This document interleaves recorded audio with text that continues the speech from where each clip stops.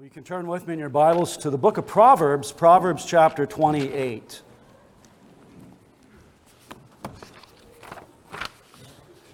Proverbs 28, not a baptism text per se, but certainly a text connected with baptism. In our confession of faith, when it speaks concerning baptism, it says in chapter 29, paragraph 1, baptism is an ordinance of the New Testament ordained by Jesus Christ to be unto the party baptized a sign of his fellowship with him in his death and resurrection, of his being engrafted into him, of remission of sins, and of giving up into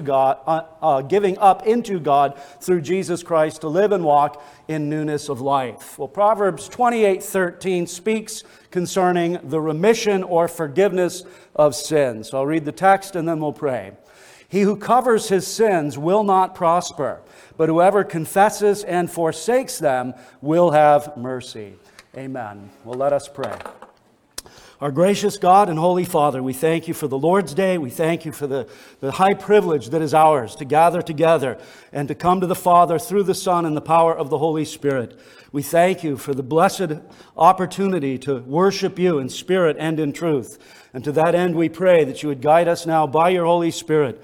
Help us as we approach this text to receive the teaching of it, and may it be a great encouragement to those of us who know the saving grace of God. And may it be a great enticement to those dead in their trespasses and sins. May this be the day of salvation. And may you grant the graces of faith and repentance so that sinners may lay hold of that blessed surety of the new covenant, even Jesus Christ our Lord. We give praise to you for the gospel of our salvation. We give praise to you for your effectual calling and grace. We give praise to you that salvation is of the Lord. And we pray that many more would come to a knowledge of that. And we ask this through Jesus Christ our Lord. Amen. Well, as we come to this particular passage, it breaks down quite nicely into two sections. First, it identifies the problem, and then secondly, it prescribes the remedy for the problem. Now, you've probably come here this morning having no shortage of problems. We all have those days where we get out of bed and it seems like things are against us. For instance, I forgot to fill up the baptistry tank yesterday. I usually do that on Saturday morning, and at 6:15 this morning I remembered this is going to be a dry baptism unless I head over to the church building. And that just caused things to go from there. So you've got problems, we've got issues, we've got challenges. We hear of wars and rumors of wars. We have an oppressive government. We have false religion. We have a lot of things. But this text addresses the big thing. It addresses the issue of sin. Sin is the universal problem. Sin is comprehensive. Sin is total. And sin is the reason for our enmity with God and God's enmity toward us. So let's look at what Solomon says under inspiration of the Spirit, teaching the Word of Christ to us in this present generation. As I said, first we'll look at the identification of the problem, and secondly, the remedy for the problem. Under the identification, I have four thoughts or four observations. First, notice the assumptions in the text. It says, he who covers his sins will not prosper. There are two assumptions there that we need to wrestle with. The first is that people sin. He who covers his sins will not prosper. So that first assumption is what we call in theology the doctrine of total depravity. The teaching that man is sinful. Man has rebelled against God. Man, like sheep, has gone astray, and man therefore stands liable to God's justice, his wrath, his curse, and his punishment, both in this life and that which is to come. Now, when I say the doctrine of total depravity, I don't mean that means that every one of us is as bad as we could be. But I do want to caution us to reflect that without the grace of God, we would certainly be as bad as we could possibly be. We'd all be Pol Pot. We'd all be Joseph Stalin. We'd all be Charles Manson. We'd be a whole host of wickedness because of our rebellion against that living and true God. Now, this doctrine of total depravity is taught throughout Scripture. We see it beginning in Genesis chapter 6, and we see it all the way up to the book of Revelation. There is this problem concerning sin. One specimen passage is in Ephesians chapter 2, and you can turn there. Ephesians chapter 2 deals with what we call, in theology, the doctrine of total depravity. In Ephesians 2, verses 1 to 3, the apostle gives a before picture of what the saints in Ephesus looked like. In other words, what they had come to be in terms of saved by God's grace through faith in Jesus had not always been the case. They had been sinful. They had been rebellious. They had been at odds with God. And this is the description of them prior to their coming to Jesus. So in Ephesians 2:1, "And you he made alive, who were dead in trespasses and sins, in which you once walked according to the course of this world, according to the prince of the power of the air, the spirit who now works in the sons of disobedience, among whom also we all once conducted ourselves in the lusts of our flesh, fulfilling the desires of the flesh and of the mind, and were by nature children of wrath, just as the others." In some, the apostle says we were lifeless, we were helpless, and we were hopeless. And the apostle Paul includes himself in that lot. Sin is a universal problem. All have sinned and fallen short of the glory of God. There is none righteous, no, not one. There is none who seeks after God. There is no fear of God before the eyes of men. Why? Because of our rebellion, our fallenness in Adam. But coupled with this doctrine of total depravity is another thing we call total inability. And if you turn to the book of Romans in chapter 8, you'll see that underscored. Romans chapter 8. And what I mean by this is that man, unaided by God's grace, man left to himself, cannot repair the ruins. Man cannot fix his problem. If man could fix his problem, then the coming of the Lord Jesus Christ to live, to die, and to be raised again the third day doesn't make any sense. If we had it in us, then why the death of the Son of God? We don't have it in us. Unless God undertakes on our behalf, we will suffer forever in hell. Notice in Romans 8:7, the apostle says, "Because the carnal mind is enmity against God, for it is not subject to the law of God, nor indeed can be." So when we go back to our text in Proverbs 28:13, and we consider that first assumption, the reality that people sin, we need to consider the second assumption is the reality that those people try to cover their sin. Notice again in 28:13, "He who covers his sins will not prosper." Now the covering in view is to hide it, it's to ignore it, it's to try to pretend it's not there, it's to try to act like things are a lot better with you than they really are. It's not covering somebody else's sins. Solomon says that's a good thing. Love covering a multitude of other sins towards you is a blessed virtue.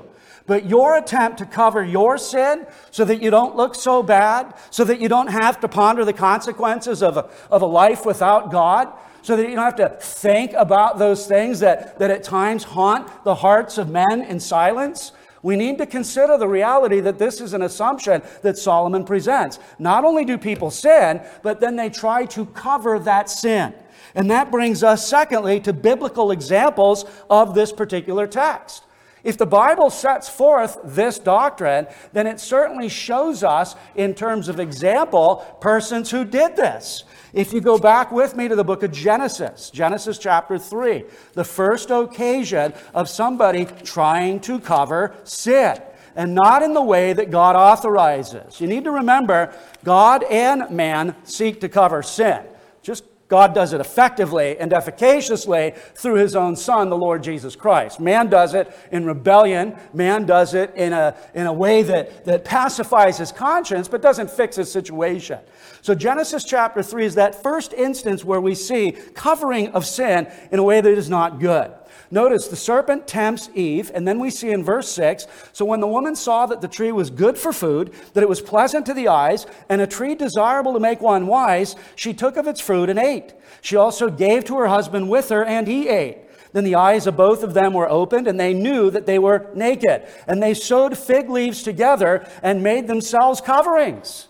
They sinned. They were conscious of that rebellion. And what do in response? They try to cover it. They try to hide themselves. They then run to the trees that God the Lord had made, thinking somehow that he wouldn't be able to detect them. So this covering of sin is obviously futile. This covering of sin doesn't work. This covering of sin is something that the Bible condemns. In fact, that's what Solomon is doing in Proverbs 28:13. And nevertheless, sinners continue to cover their sin. And I want to speak to you this morning. If you happen to be one of those sinners who is trying to cover his or her own sin, stop. It's vain. It's futile. It's a losing prospect. I would suggest that you wave the white flag, that you surrender, that you realize that Christ alone is the one who can cover sin. His precious blood cleanses us, and His glorious righteousness clothes us. That is the means by which there is an authorized covering for sin. So don't tarry or don't resist or don't reject or don't say, well, I'm going to keep trying to do it on my own. Let's just continue to see how that goes. Look at Joshua chapter 7. Joshua chapter 7. Remember, God told the children of Israel to go in and to utterly dispossess the land of Canaan from all the Canaanites. In other words, go in and destroy them. Break their sacred pillars, destroy their property, kill them, take no prisoners, sanitize the land, because these altogether wicked sinners are being displaced now by God's people. Now, don't forget, when God's people act like the Canaanites, they then get displaced as well. For our God is not capricious and He is not arbitrary. The same sort of judgment He imposes upon the Canaanites, He gives to the Israelites when they ape the Canaanites. But in this context, in Joshua chapter 7, they're given a relatively simple task. All they've got to do is conquer Ai. And this wasn't, Russia or China. This wasn't, a nuclear power. This should have been, chump change. This should have been a foray with several troops in an afternoon, and you'd be drinking coffee and eating dinner later on. But that's not what happened. God judges them. God defeats them through these people at Ai. Why is that? Because there was sin in the camp. There was rebellion in the camp. There was a man by the name of Achan who coveted certain things that was under the ban. They weren't supposed to take, but he coveted those things, took them back to his tent, and hid them underneath the ground. Why? To try to avoid detection. Can you avoid detection with the sovereign God? Can you hide among the trees that God made and Him not find you out?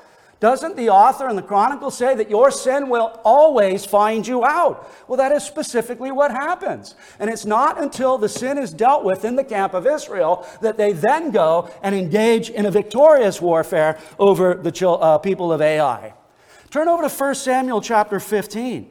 1 Samuel chapter 15. The man by the name of Saul, the first king in Israel. Saul had big problems, brethren, really big problems. And one of them was that he tried to cover his sin. God gave very clear instructions to Saul. I want you to go in and utterly destroy the Amalekites and kill Agag, their president, or their king. That's it. It's a simple project. It's not, too difficult to sort of figure out. So what happens? They engage in the foray, but instead of killing all the Amalekites, instead of killing Agag, what does Saul do? Saul wants stuff. Saul wants things. Saul wants the spoils that these particular persons had. And so when Saul is called to account by Samuel, guess what Saul does? Does he say, I've been found out? I'm a transgressor of God's law. I have been found in my sin. I need to confess it and forsake it and find mercy in the Lord Jesus. No, he covers it.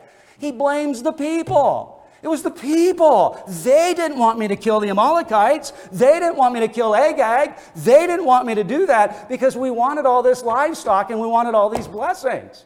You don't cover sin, Saul, and prosper. And then you've got the case of David. We don't even need to turn there. I preached on that so many times. The sin of David. What happens? It's the time of the year when kings go out to battle. And instead of David going out to battle, he sends Joab in his place. And so what does David do? He gets up on his roof, he sees a beautiful woman, and he takes her. She becomes pregnant, or he impregnates her. She doesn't become pregnant. It's not some magical sort of process there. Biologically, he was very much involved in that foray. But then what does he do to cover it? Does he confess it? Does he forsake it? Does he lay his hand upon the great surety of the new covenant? No, he doesn't do that. First, he tries to get Uriah to take the fall. He tries to get Uriah drunk so that Uriah will go to his house and that Uriah will have relations so that when it's discovered that Bathsheba is pregnant, well, everybody will conclude that it was Uriah. Seemed like a great plan, didn't it? Except for the integrity of Uriah. David didn't account for that.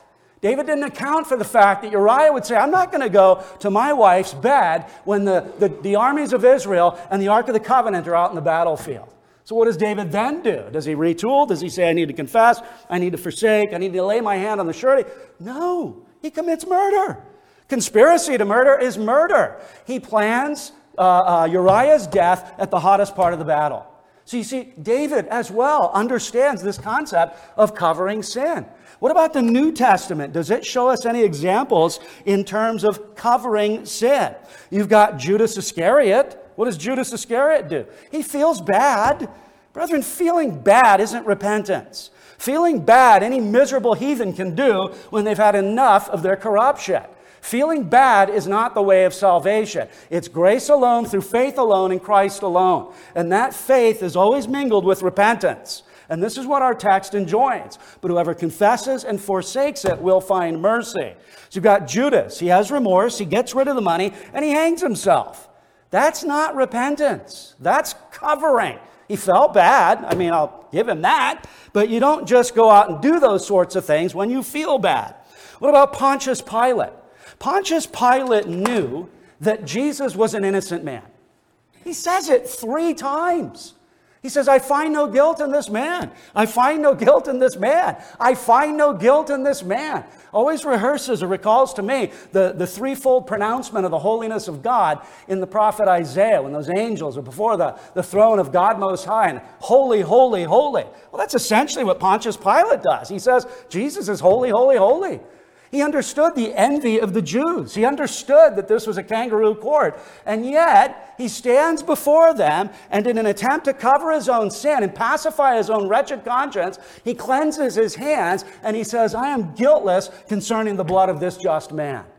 Oh, no, you're not, pal.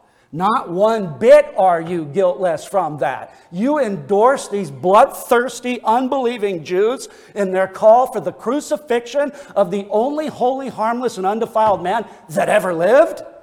Brethren, just imagine if you and I got framed for a particular crime and sentenced to the death penalty. Maybe we didn't commit that crime, but we're not guiltless. We're not altogether harmless. Jesus was. He was innocent.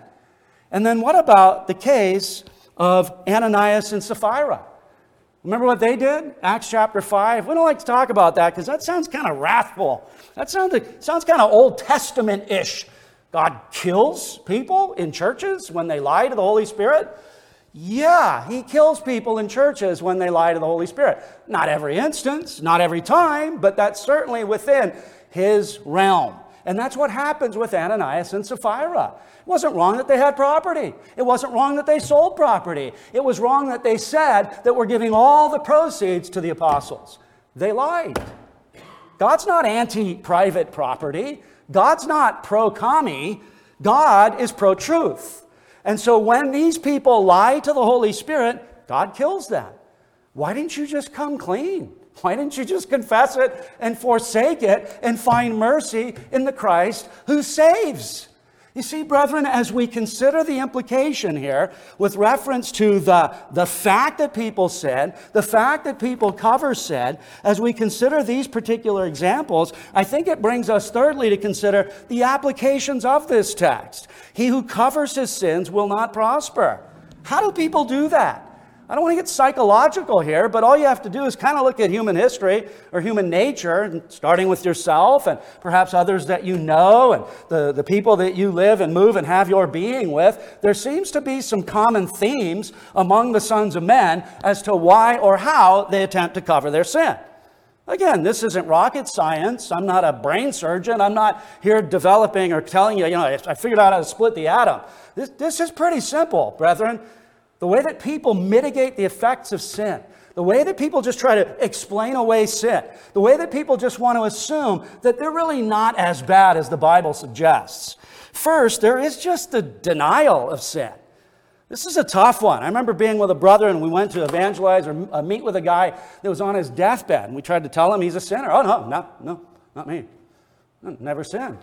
Really? You've never sinned? What's that like, Holy One? It's an impossibility, brethren. All have sinned and fall short of the glory of God. Now, this denial of sin is something that Solomon treats elsewhere. Listen to Proverbs chapter 30 and verse 20. This is the way of an adulterous woman. She eats and wipes her mouth and says, I have done no wickedness. Not me. Whatever I do cannot be classified as wickedness, but Solomon just said you're an adulteress. The definition of wicked is right there in that word adulteress, isn't it? Not me. Denial of sin. Bridges says, he who would cover it, if possible, from himself, putting it out of mind, banishing all serious thoughts, stifling conviction, and then trying to persuade himself that he is happy. So I often think when we have a Lord's Day service and when we preach the Word and there's some touching on sin, or hopefully the Spirit of God is working conviction in sin, let's not try to blow that up after a service. Maybe somebody's got their conscience haunting them a bit. Maybe there's the work of the Spirit sort of post-preaching that needs to obtain, that needs to go on. So we don't want to give an occasion for somebody to further deny theirs, say, well, he said a lot of stuff there. It's true for, most of the people there, but not me, because, I'm awesome and all that. Secondly, there is the minimizing of sin. The minimizing of sin. You see this as well. Again, this isn't rocket science. You see it in redefinition. Adultery, let's just pick on that particular sin again. It's playing around. Well, we were just flirting. Theft. Well, the government really shouldn't tell me what I can and can't do anyway. There's this redefinition. When God calls something theft, or God calls something covetousness, or God calls something, idolatry, that's another one that's a hot topic, not just for the non-people of God, but John ends his first epistle on that note. My little children, keep yourselves from idols. Why would you write that, John? Because the propensity of the human heart, even redeemed by God's good grace, is prone to wander and prone to leave the God that we love. So, my little children, keep yourselves from idols. We are not to redefine. As well, we're not to engage in rationalization. Again, sinners do that. Well, I'm not as bad as my brother. I'm not as bad as my neighbor. I'm not as bad as that guy, sitting down the aisle from me in church. Don't everybody look to your left or right. I'm just not that bad. So there's this redefinition, and then there's this rationalization. And then, of course, there's the attempt to shift blame for sin. We're all pretty good at that one, too. It began in the garden. If we'd have continued reading in that narrative in Genesis chapter 3, guess what Adam does? Lord, I've sinned, I've rebelled, I've transgressed. Where's the surety of a better covenant? Let me lay my hand of faith on him. No. He first blames God, the woman whom thou hast given me. Think of that arrogance. God, if you hadn't have put her here, I'd be fine. I wouldn't have eaten that fruit. I would have been happy and content, and everything would have been great. So the woman whom thou hast given me, but also that woman. He's supposed to lead his wife. He's supposed to love his wife. He's supposed to care for his wife. He's supposed to protect his wife. We're going to see that when we return to our studies in Ephesians chapter 5. Husbands, love your wives. You're to function as Christ to your wives. He's the Savior of the body. He's the head of the body. He's supposed to wash her and cherish her and tend to her. Well, Adam doesn't do that. He throws Eve right under the bus. It was her fault. Blame shifting. I've mentioned the case of Saul. Same sort of a situation. He blamed the people. Samuel said, if you've done your task, why am I hearing these oxen and why am I hearing these cattle? It's because the people wanted to preserve them. That's blame shifting. What about Exodus chapter 32? That sort of foray into idolatry. God gives detailed plans on how to build the tabernacle. Before they get to building the tabernacle, let's just go ahead and sin in an anti-tabernacle sort of an event. Let's just do exactly what God has commanded us not to. Well, how do they do that? They invoke Aaron. They say, well, Moses has been on that mountain for a long time. We don't know when he's going to come back. Aaron, satisfy our religious longings. Okay, give me whatever gold you have, and I'll throw it into this forge, and we'll see what pops out. That's actually how Aaron argues. He blames the people, and then he blames chance. I just took the gold, I threw it in the forge, and out came this calf. Imagine that. You see what covering sin looks like? Kids, I don't want to pick on you, and I won't look at anyone in particular, but your parents are usually smarter than you are. You know, at this level, I didn't do anything. Oh, really? You didn't do anything. You got it written all over you. Criminals, right on your forehead. And your parents usually see it with absolute clarity. This covering of sin is an exercise in futility. As well, there are people who try to cover sin by their own religious methodology. Their own religious methodology. Proverbs 7:14. You can turn there. We're not far. Proverbs chapter 7. We have the wayward woman seducing the young man. And notice how Solomon writes in 7:6. For at the window of my house I looked through my lattice and saw among the simple, I perceived among the youths a young man devoid of understanding. Could Solomon say it any more candidly? This guy's not the brightest bulb in the chandelier. He says it right there. I saw among the simple, I perceived among the youths, a young man devoid of understanding, passing along the street near her corner, and he took the path to her house in the twilight, in the evening, in the black and dark night. Don't miss that. Sinners like to cover sin in the hours of darkness. There are things that sinners don't typically do in noonday that they might do at midnight, because darkness provides a foil. It provides a cover of sort so that people don't find out what you're doing. And then notice in verse 10, and there a woman met him with the attire of a harlot and a crafty heart. She was loud and rebellious. Her feet would not stay at home. At times she was outside, at times in the open square, lurking at every corner. So she caught him and kissed him. With an impudent face, she said to him, I have peace offerings with me. Today I have paid my vows. So I came out to meet you, diligently to seek your face, and I have found you. Gill says she's not a common strumpet. It's an old English word for that kind of a woman. She's married. Her husband's away on business. She has a degree of respectability. She's gone to temple that day or tabernacle that day. She has paid her offerings. She's got a religion in check. And yet she's seducing this dumb young man? This is the case when sinners try to cover their sin. Look at the prophet Micah. Look at the prophet Micah, chapter 6 specifically. A passage that probably we all know out of Micah. I mean, if given the sword exam, it's going to take me a minute to find Micah, but we all know Micah 6:8. He has shown you, O man, what is good, and what does the Lord require of you but to do justly, to love mercy, and to walk humbly with your God. Brethren, that text is in a context.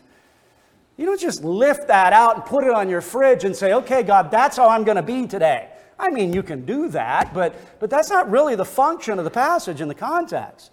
The function of the passage in the context is God, through Micah, upbraiding the children of Israel. See, the prophets function like prosecuting attorneys. They would go to the courtroom and they would say, God has an axe to grind with you for these reasons. You need to repent.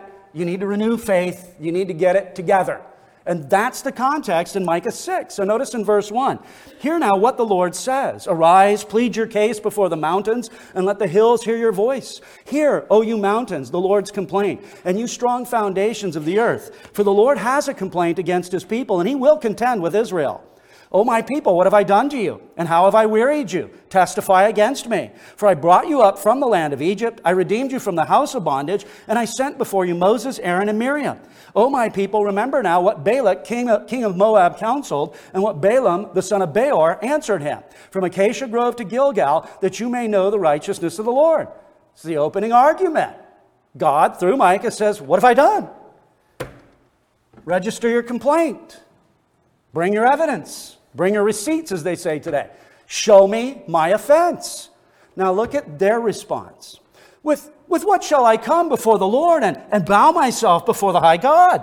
Shall I come before him with burnt offerings, with calves a year old? Will the Lord be pleased with thousands of rams, 10,000 rivers of oil? Shall I give my firstborn for my transgression, the fruit of my body for the sin of my soul? Of course not. God's never commanded you to function the way Moloch worshipers function and throw their babies into the fire in order to pacify the angry God. Jehovah's not that way. And that's when he comes and says, he has shown you, O man, what is good. He doesn't require, blood from your babies. He doesn't require all of these things that you put together. See, their religiosity sufficed for them to think that everything was just fine. Everything was just dandy with them. And then, of course, that Pharisee. Don't want to leave him untouched. Notice in Luke chapter 18. Luke chapter 18. How does this man hide his sin? Well, he does it under the guise of being super spiritual, super religious, just an excellent specimen of a human being. Notice in Luke 18 at verse 9, also Jesus spoke this parable to some who trusted in themselves that they were righteous and despised others. Don't miss that. Self-righteousness always produces hatred for others. It's just the way it goes. When you are righteous with yourself and content with your abilities, typically you have problems with everybody else. And that's what happens. Two men went up to the temple to pray, one a Pharisee and the other a tax collector. The Pharisee stood and prayed thus with himself, God, I thank you that I'm not like other men, extortioners, unjust, adulterers, or even as this tax collector. So he's righteous in his own eyes, but he despises the tax collector. This poor wretch that can't even look up into heaven, but he beats his breast and says, God be merciful to me, the sinner. What does this Pharisee think he's going to hear? Heaven open up and say, wow, you're just awesome.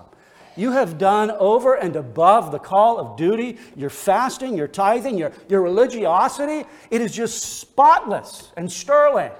This man was a fake. Jesus tells us he was a fake. He goes home condemned. The Pharisee, or rather the publican, is the one who goes home justified. So when it comes to this covering of sin, beware of the religious attempt to cover sin. And then finally, with reference to our text, Proverbs 28:13, just looking at the first section, he who covers his sins will not prosper. We've seen the assumptions, we've seen the examples, we see the applications. Notice, fourthly, the cursed result. The cursed result in verse 13, he who covers his sins will not prosper. Don't forget that brief clause, will not prosper. See, that's kind of built into us, isn't it? We want to prosper. I don't mean riches and houses and all that sort of thing, but I mean hard work and industry, be left alone by people that should leave us alone, and seek to be diligent and just do what God calls us to do. I think that's in us. It's there. We image God. He built us that way. So there's this longing, this desire, this inkling to prosper. But what happens? If you cover your transgression, you will not prosper. You cover your sin and you will not go forward. You cover your sin and you will not be blessed. And if we had to speak to this, we could break it down into 2 points. First, you'll not prosper in this life. And second, you'll not prosper in the life to come. Something else that Solomon says in the book of Proverbs, specifically at chapter 13 and verse 15, he says, the way of the unfaithful is hard. Now, I realize that sometimes evidence suggests otherwise. We go through those Asaph moments in Psalm 73 where we see the righteous suffer. We see the unrighteous abound. It perplexes us. It vexes us. But for the most part, when it comes to passages like these, we need to understand that what may appear to be prosperity, we don't know what it's like for that person. It's because somebody has a lot of stuff doesn't mean they're happy. Just because they have a lot of things doesn't mean they're prosperous. The way of the transgressor is hard. It doesn't mean that if you're righteous, everything's going to be easy. You don't forget to fill baptistry tanks. You don't forget to do this. No. There's always going to be challenges in this present evil age, but the way of the transgressor is hard betwixt him and God. He has no peace in his conscience. He can't say with Romans 5:1, therefore, having been justified by faith, we have peace with God. Whatever the condition of God's people, whatever their outward affliction, whatever the turmoil or trial that they face, they nevertheless have peace with God that cannot be taken away from them. It cannot be stripped. But for the unrighteous, for the unfaithful, their way is hard. Jesus speaks to this in John's Gospel, John chapter 8, verse 34. He says, "Most assuredly I say to you, whoever commits sin is a slave of sin." Slavery isn't a happy life. Slavery isn't a good existence. So the way of the transgressor is hard. So in this life, for those who cover their sin, they will not prosper. But certainly the Bible speaks to the life to come. It speaks to the age to come. It speaks to the eternal state. See, what we experience in the here and now isn't all there is. There is a life after this. There is heaven or there is hell. And the Bible is crystal clear concerning this. In fact, you can turn to the book of Revelation. Revelation chapter 21, specifically at verse 8. Revelation chapter 21, verse 8. So the way of the transgressor in life now is hard. But the way of the transgressor in the life to come is harder. It is punctuated by pain and suffering and turmoil and exclusion from all the goodness of God Most High. Notice in Revelation 21 at verse 8, "But the cowardly."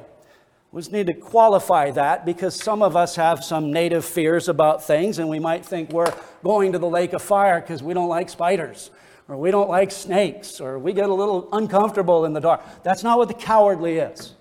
When you read the 7 letters to the churches of Asia Minor, they all end with this emphasis. They all end with this benediction or blessing. To he who overcomes. To he who overcomes. To he who overcomes. There's 7 of them. So we could keep going. You get the point.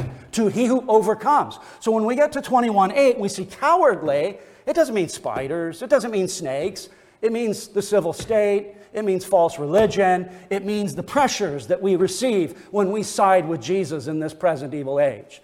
It's those who are identified as cowardly. It's those who are excluded from the good presence of God. It is those who find themselves in the lake of fire with all these other derelicts and reprobates. So notice in 21:8, "But the cowardly, unbelieving, abominable, murderers, sexually immoral, sorcerers, idolaters, and all liars shall have their part in the lake which burns with fire and brimstone, which is the second death." So back to our text. He who covers his sins will not prosper in this age or in the age to come. The way of the transgressor is hard now. The way of the transgressor is going to be eternally harder in the age to come. So there's great impetus in this text to continue with reference to the prescription of the remedy. How do we find relief? What do we do?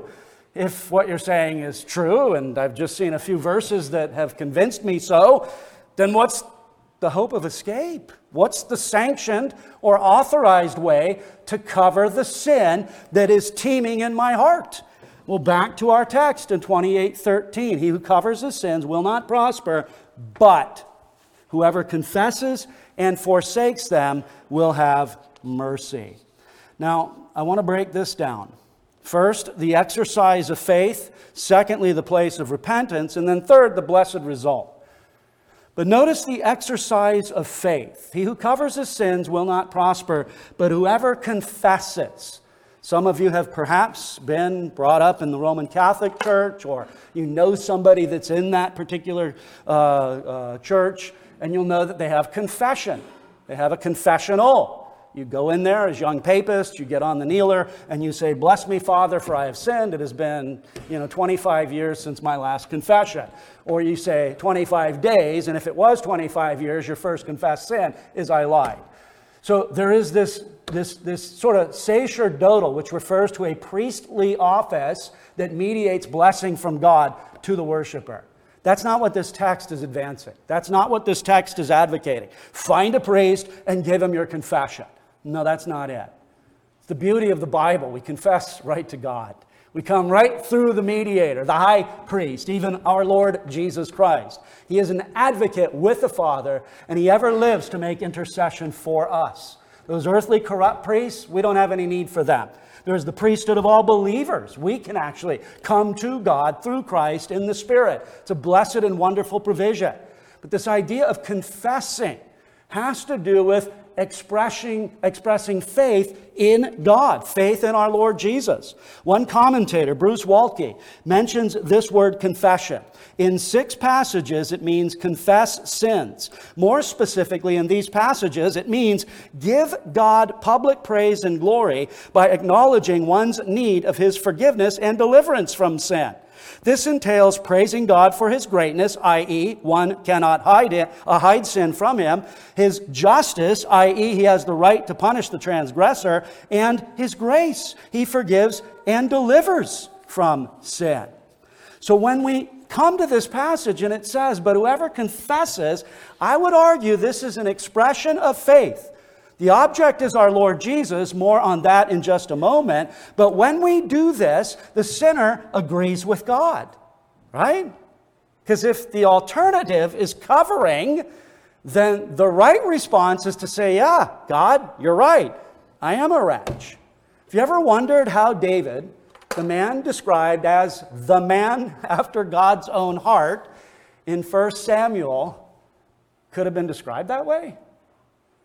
I mean, face it, most of us in this room, anyway, I don't want to say universally, haven't done the sorts of things David did. It was a time when the kings went out to battle. David sends Joab. David commits sin. David compounds sin. How could he be the man after God's own heart? Because he sides with God against himself. He's not trying to be something else. Oh no, I'm actually this really holy, righteous, wonderful guy. It's not the way you're supposed to read the Psalter. That is not how David is rehearsing his life before a thrice holy God. So when we confess our transgression, we agree with God.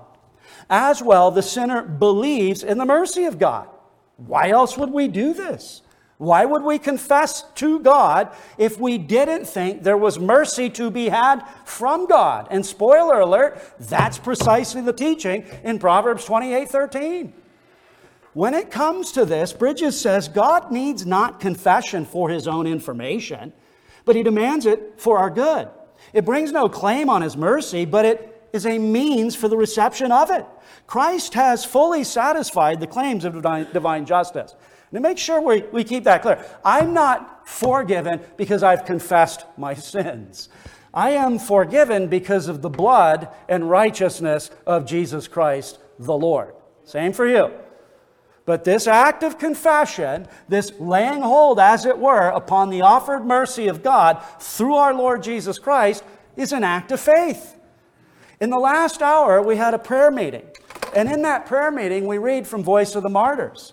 And Voice of the Martyrs reports on what you might think, martyrs and persons suffering for the cause of God and truth in various countries. There was a woman that was accused of the dastardly crime of selling Bibles in China. And one of the things she did at her, I think it was that woman, what she does when she gets her day in court, what would we do? Oh, I was framed. I bought them from the state church, just kind of wanted to cut a deal to, my friend. That's not what she does. She recites the Apostles' Creed. Praise God Almighty for that. That might have been the reason that she was on the earth and she went to this jail, that she stood before this group so that she could rehearse the Apostles' Creed. You know, one of the things that we rehearse in the Apostles' Creed, it's very near and dear to this text, I believe in the forgiveness of sins. But whoever confesses, side with God. You're not okay. You're not just a little off. You're as messed up and probably a whole lot more than the Bible says. You do not find any comfort, or you should not find any comfort in trying to evade that, or, it really isn't my fault. It really wasn't that. No, side with God. Believe in the offer of mercy that comes through Jesus Christ. Talk to some of the people here. Talk to Steve and Mike. Why are you going into that water? Oh, because we're great young men and we've always done... No, because Jesus is a great Savior. Because His blood and righteousness is for me. And it's received by faith alone. Confession means to lay my hand upon that blessed surety. And then as well, the sinner follows David. 2 Samuel 11 and 12. Again, I've alluded to it. But when David is confronted by Nathan, what does David say? Very simple. I have sinned against the Lord. That's it. You didn't have to get on your knees and plead and beg. You didn't have to grovel in the dirt. He said everything that needed to be said. He didn't try to redefine it. Well, it wasn't really adultery. I'm the king after all. He didn't try to rationalize it. I live a busy and stressful life. And, that woman that was out there, she shouldn't have been doing that. He doesn't do that. When he's confronted by the prophet, he says, I have sinned against the Lord. What else can I say? What other thing needs to be said? He lays his hand upon that mercy offered in our Lord Jesus Christ. There's an old German study Bible called the Berlberg. I'm probably mispronouncing that, from 1726 to 29. And it comments on the simplicity of David's confession. It says, the words are very few, just as in the case of the publican in the gospel. But that is a good sign of a thoroughly broken spirit. There is no excuse. There is no cloaking, no palliation of the sin. There is no searching for a loophole, no pretext put forward, no human weakness pleaded. He acknowledges his guilt openly, candidly, and without prevarication. That is accurate. That is spot on. And that is what it means to confess. It means to lay hold of Jesus Christ. He is the object of faith. When we consider that, we obviously think to the New Testament. The Old Testament teaches that as well. Genesis 3:15 promised a man born of a woman, the seed of the woman, that would crush the serpent. As we move through the Old Testament, we get various facets of the life of the Redeemer King. He's going to be a prophet. He's going to be a priest. He's going to be a king. What do you think the Old Covenant saints believed in? Or who do you think they believed in? They believed on the Lord Jesus Christ. The Old Testament is full of Christ. The Old Testament is all about Christ. The Old Testament has as the scope of Scripture Jesus Christ. And of course, the New Covenant certainly reinforces that. In the birth narrative in Matthew's Gospel, you shall call his name Jesus. Why? For he will save his people from their sins. Jesus says the Son of Man did not come to be served, but to serve, and to give his life a ransom for many. He's the object of faith. That's why Sunday in and Sunday out, that's why every day out, that parents and pastors and friends and evangelists are pointing you to the Lord Jesus. Because that's what you need. That's who you need. It's through Christ alone that forgiveness comes. It's through Christ alone that a righteousness comes. He is the object of faith. And then notice the high note upon which the text ends. The blessed result is simple. You confess. You find mercy. Isn't that beautiful? Well, grovel, suffer pain for 15 years, do all the right things according to... No. You confess. In other words, you believe on the Lord Jesus, and with that belief comes repentance. I'm not going to continue to go down that path. I'm not going to continue to pursue those things that are vile and filthy and wretched and would ultimately land me in the lake of fire. Faith and repentance are always hand in hand. Faith is penitent faith, and repentance is believing repentance. So they're always two sides of the same coin. But the blessed result isn't you may find mercy. There's a world of probability and possibility that you could perhaps find mercy. No. Brethren, isn't that one of the beautiful things about the Christian religion? It's not hypothetical. It's not maybe. It's not kind of. It's not, you're okay, I'm okay. You confess your sins, and He is faithful and just to forgive us and to cleanse us from all unrighteousness. You lay your hand upon the surety. That's Bridges' language, by the way, and I think it is very excellent. He speaks in that way specifically, this laying of the hand of faith upon the head of the surety, Jesus Christ. There is the blessed result that you will find mercy. Now, just let that sink in here for a moment. You're a wretch. God is a holy God. He's going to punish you in this life and that which is to come, but He's given a way out. He's given an escape means. He's given a way of salvation. So my encouragement to you today is to believe on the Lord Jesus Christ, to look unto Him in faith, to lay your hand of faith upon the head of the surety and find that hope. Find that mercy, find that forgiveness that the Apostle Paul celebrates in his writings. In Ephesians 1:3, he says, "Blessed be the God and Father of our Lord Jesus Christ, who has blessed us with every spiritual blessing in the heavenly places in Christ." Every spiritual one. I need justification. You got it. I need sanctification. You got it. I need glorification. You got it.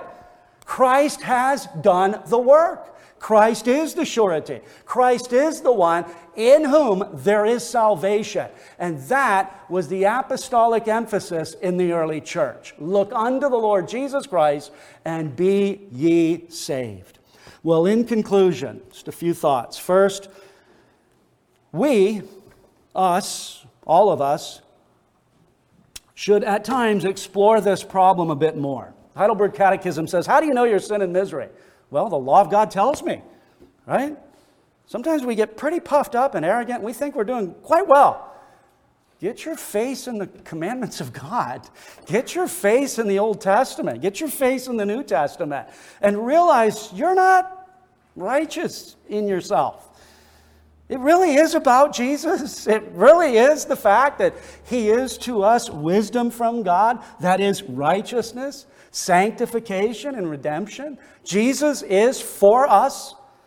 So with that, believers should reflect upon this and ponder it, but unbelievers should as well. Don't run from your problems, because that's an attempt to cover it. Trust me, you know this. Anybody over 2 knows that running from problems never solves them. Does it?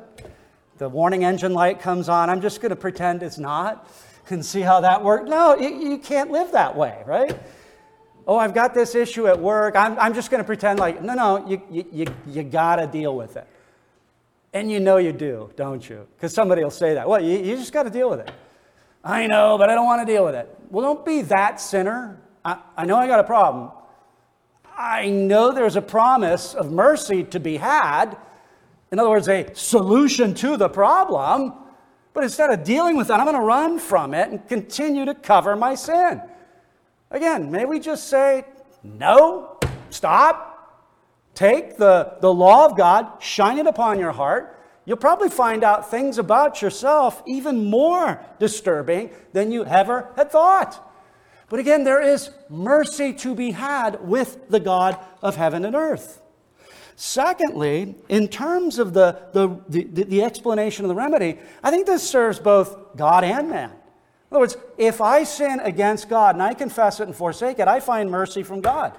But horizontally it works too. If you got a problem in your marriage, you got a problem with your kids, you got a problem with your parents, you got a problem in your church, what should you do? Run from your problems? Hide from your problems? Treat that person like they're dead to you? No, you deal with it. You seek mercy. You seek forgiveness. For unbelievers, you need to understand that man and God both cover sin. God just does it effectually. Bridges says, God and man each cover sin. God in free unbounded grace, man in shame and hypocrisy. The answer, the solution, is to flee to the Savior. And the final admonition is for our young brothers today. You're here because of God's mercy. In fact, I want to just read this so I don't get misty-eyed here. The mercy of God brings the forgiveness of sins. Why does God send His Son? Well, it's love. He so loved the world that He gave His only begotten Son.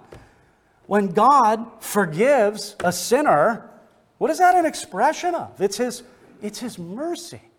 Isn't this what the psalmist just rehearses over and over again in Psalm 136? For His mercy endures forever. His mercy endures forever. His mercy endures forever. He just keeps saying that. Why? Because it just keeps being true. The prophet Micah, chapter 7, he says, who is a God like you, forgiving iniquity, pardoning sin? Why? Because He loves mercy. These young men go into the water today, not because they're bright. I'm not saying they're not, but they're going into that water because of God's mercy. The mercy of God is foundational to Christian baptism. This signifies outwardly what has happened to them inwardly by the power of God through faith in the Lord Jesus Christ. Their sins are forgiven. They understand remission. They know the bliss of being found in Jesus Christ, not having their own righteousness, which is from the law, but that which is from God and received through faith alone. And that is what we should all look to on this day as we see these young men baptized in the name of the Father, the Son, and the Holy Spirit, understanding they're not the last sinners. They're not the last ones. There's hope and mercy and grace available in our blessed God through His Son, the Lord Jesus. Well, let us pray. Our Father in heaven, we thank You for Your word. We thank You for the simplicity of this text, the clarity of it, and I pray that You would bring it home and seal it to our hearts. As the people of God, may we rejoice in that mercy received. As well, may we rejoice in that object of faith, even our Lord Jesus Christ, in His life, death, and resurrection. And for unbelievers, we pray that You'd open their eyes, open their hearts to receive the truth, and may they see Jesus Christ as altogether lovely and chief among 10,000. And may they, by that grace, lay hold of Him for salvation. And we pray in Jesus' name, amen. Well, Brother Mark is going to come up and lead the congregation in a hymn while we go and change our clothes here.